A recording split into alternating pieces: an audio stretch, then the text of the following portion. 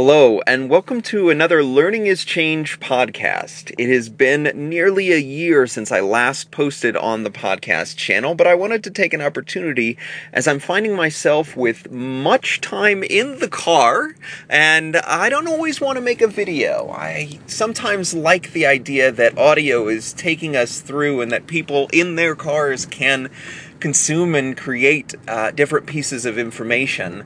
That is until, of course, we have the self-driving car, in which case then we can do all of the things that we might want to do. I did want to take an opportunity today to think about all of the different things that are going on in sort of the world of personalized and blended learning, and thinking about maybe choosing some of them and actually saying, this is the thing that I am going to do. This is the legacy that I want to leave behind. I was talking to a friend of mine, Catherine Beck from Douglas County, on Twitter yesterday, and I told her something that I don't know that I had put into words, but over break, I realized that I wanted to find something that really I would feel comfortable being my legacy, and really thinking about sort of starting those projects that I would like to see 10, 15 years later, that they have an impact and an ongoing impact. And it makes me think that the types of projects that we choose perhaps should exist beyond this current school year, that we should be planning beyond this current month or year.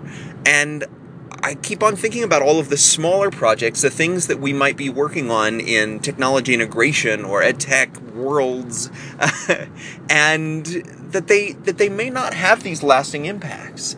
I look at things like the EduCon conference that's coming up this weekend, that has had a lasting impact for many, many people who have attended, and even more people who have just heard about it and read all of the blog posts and reflections. And I think about ETMOOC, something that was really just a one-time thing, but has created this community of people that is ongoing.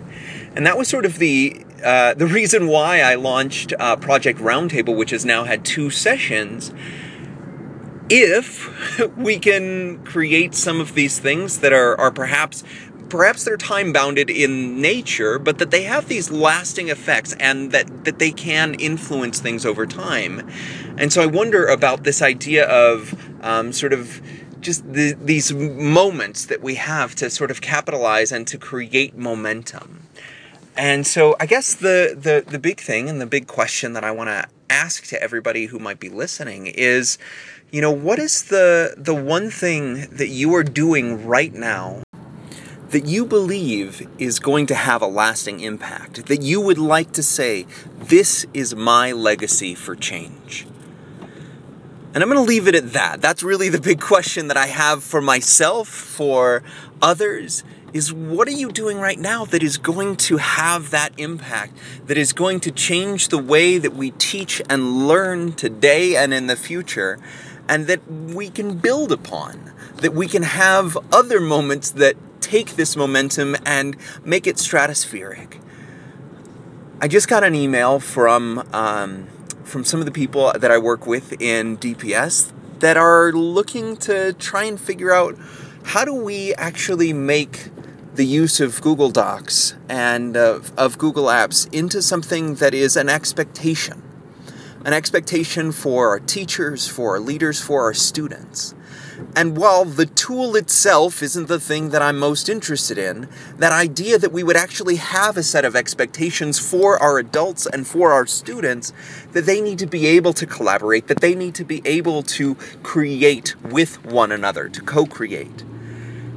And I guess, to me, that's some part of this legacy, but it's not the whole.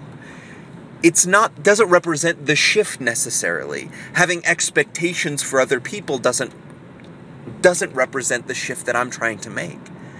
The shift, the change that I would like to see, is much more around choice, is much more around, I am choosing the learning and the outcomes that I would like to see happen. And if we can sort of make that a part of the conversation, that people are choosing to use collaborative documents, that they think it is going to be sort of a powerful component of their practice, then that becomes the expectation. And so to me, I think we're probably a couple degrees off from where we are in sort of my current institution. But I wonder where you are. What is that one thing that you think is going to have that lasting impact?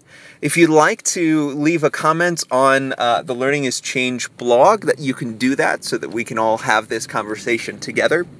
Thank you so much for subscribing if you have done so very long ago in the past. And thanks for holding on to this. My hope is that I get to do this more often. Thanks so much for listening.